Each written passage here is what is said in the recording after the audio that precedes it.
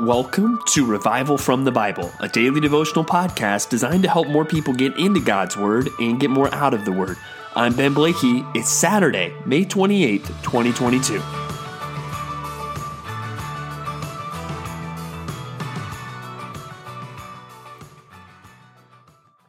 Today, we're going to talk about something that's not the most fun thing in the world to talk about. We're going to talk about failure.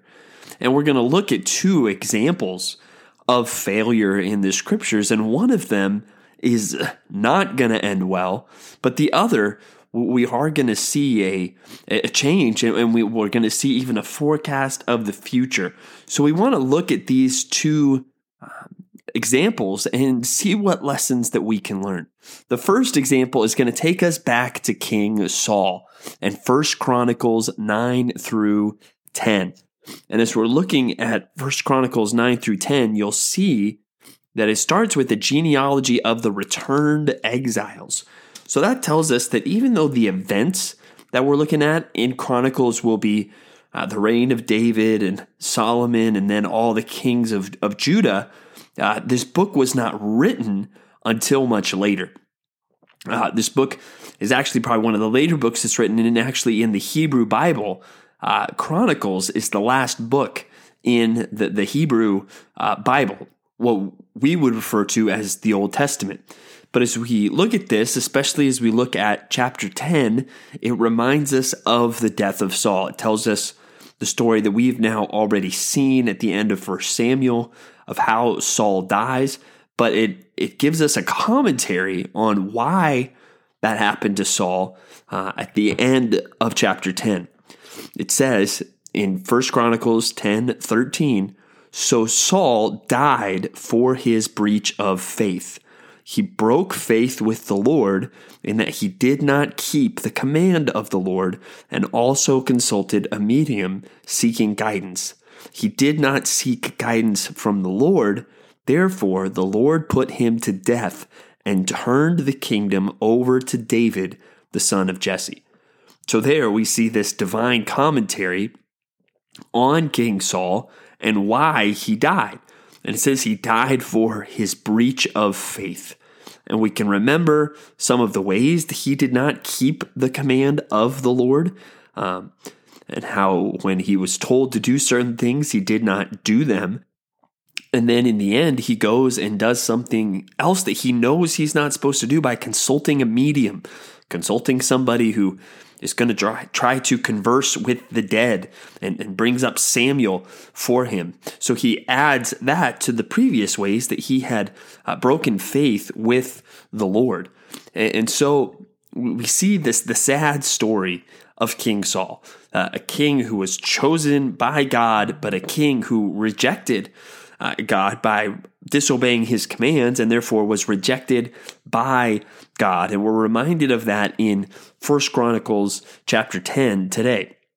But let's go now to the New Testament, where we will spend time looking at a more encouraging example of something that happens after failure. And as we look at John 21 today, we will see the example of Peter.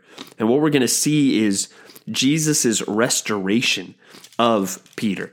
Now, you look at it, and Saul did some pretty sinful things, but Peter, he blew it in a pretty big way as well.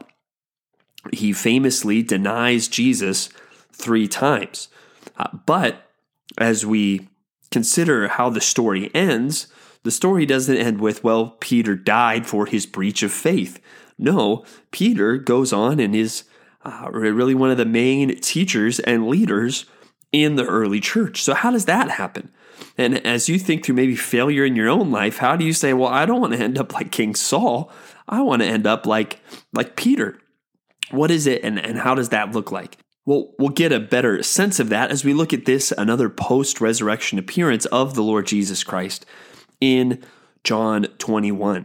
And we see there's this deja vu going back to earlier in his ministry when he calls his disciples, of them fishing all night, catching nothing, and then Jesus saying, hey, try throwing out on this side. And And it happens. And when this happens, they see, oh, this is Jesus, as they had gone fishing. But then what we see, it develops into more of a one-on-one conversation with Jesus and Peter. And even if there were others around, there was a focus between the two of them. And we see more of that in verses 15 through 17, where it says, when they had finished breakfast, Jesus said to Simon Peter, Simon, son of John, do you love me more than these? And he said to him, Yes, Lord, you know that I love you. He said to him, Feed my lambs. He said to him a second time, Simon of John, son of John, do you love me? And he said to him, Yes, Lord, you know that I love you. And he said to him, Tend my sheep. He said to him the third time, Simon, son of John, do you love me? Peter was grieved because he said to him the third time, Do you love me? And he said to him, Lord, you know everything. You know that I love you. Jesus said to him, Feed my sheep. And so here we see a few really elements, I think, of what restoration and godly recovery from failure looks like. And one thing that's encouraging is just that failure does not have to be the end. Jesus clearly pursues this conversation.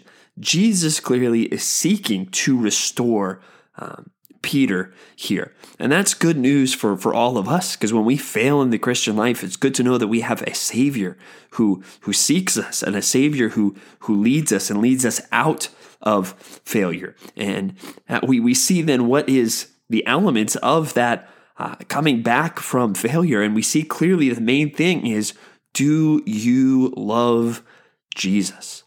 Do you love Jesus? That's the question that keeps coming up there with Peter. Do you love me? And the answer is yes. You know that I love you.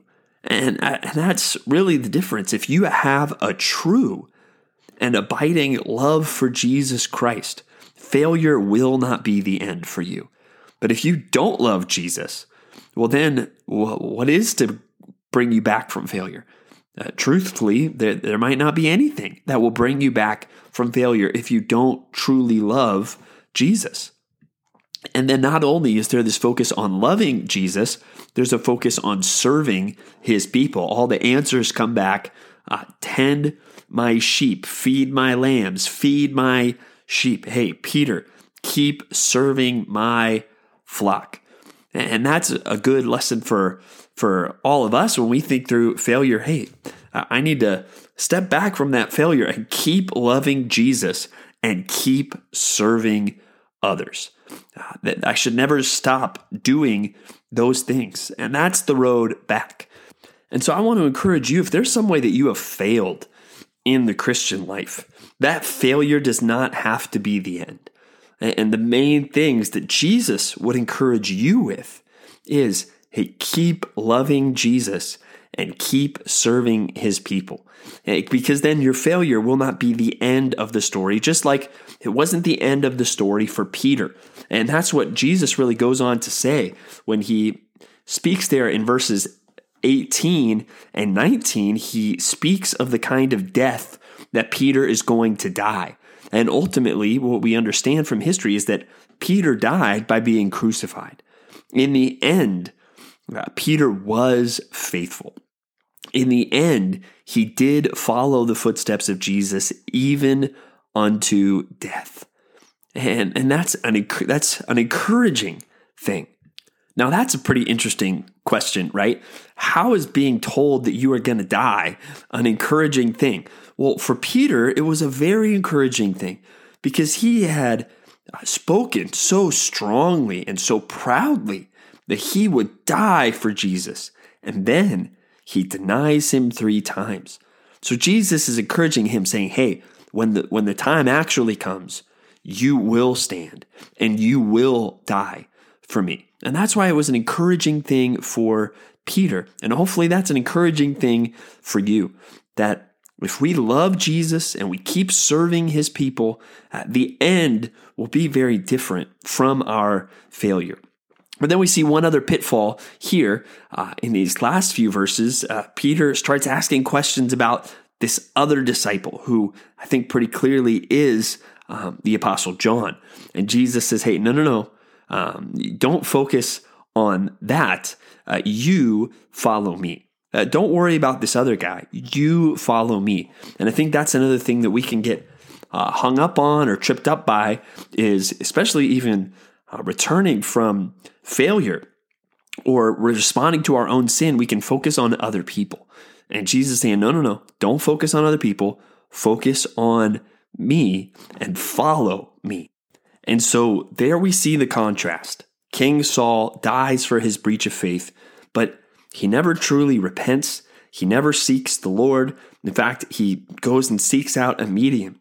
Peter, on the other hand, he fails, but he loves Jesus and he keeps serving Jesus and his people. And God makes the end of his story so much different than the failure that he is still known for of denying Christ. So as we think through our own lives, and we all fail in one way or another, I pray that what you would be encouraged by looking at these lessons is that you would keep loving Jesus and that you would keep serving him. And that when you do that, failure will not be the end of the story. Don't be like King Saul, who his failure just led to more failure and actually led him to seek other things instead of God. No, may our failure cause us to love Jesus, to serve him even more, and to continue to serve his flock, and that will lead to a different ending, just like we see here for Peter. So I hope these things, even though this is a difficult topic, I hope these things have encouraged you today. Thanks for digging into God's Word with me today on Revival from the Bible. For more resources, check out revivalfromthebible.com. To learn more about Compass Bible Church Treasure Valley, go to compassbible.tv. The grace of our Lord Jesus Christ be with you.